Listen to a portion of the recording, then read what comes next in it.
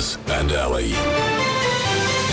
New week, new points, no points for either of us so far. Yeah, so we're fresh. Here we go. You ready for your hard work? I am not ready, but let's do it anyway. It's Monday. What's your excuse usually on Monday? I'm only one coffee deep, and yeah. But last Monday I got it right, so. Okay, let's see if you can repeat that. All right. AUTOTROPH. Mm-hmm. AUTOTROPH. As in a TROUGH? No, as in a TROPH. Right, okay. I'll up when levels reach a certain point. No. You spotted that one, did you? Or is it the name of a font? AUTOTROPH. The first one was? An organism that can produce its own food. Yeah, I'm going to go with that one.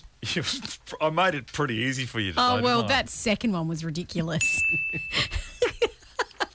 Yes. My Mondays are looking good. I would have also accepted allotroph. So an autotroph or an allotroph is an organism that can produce its own food using light, water, carbon dioxide or other chemicals. Is it like a flower? I don't know. Okay. Well, you should have done a bit more research. Anyway, there we have it.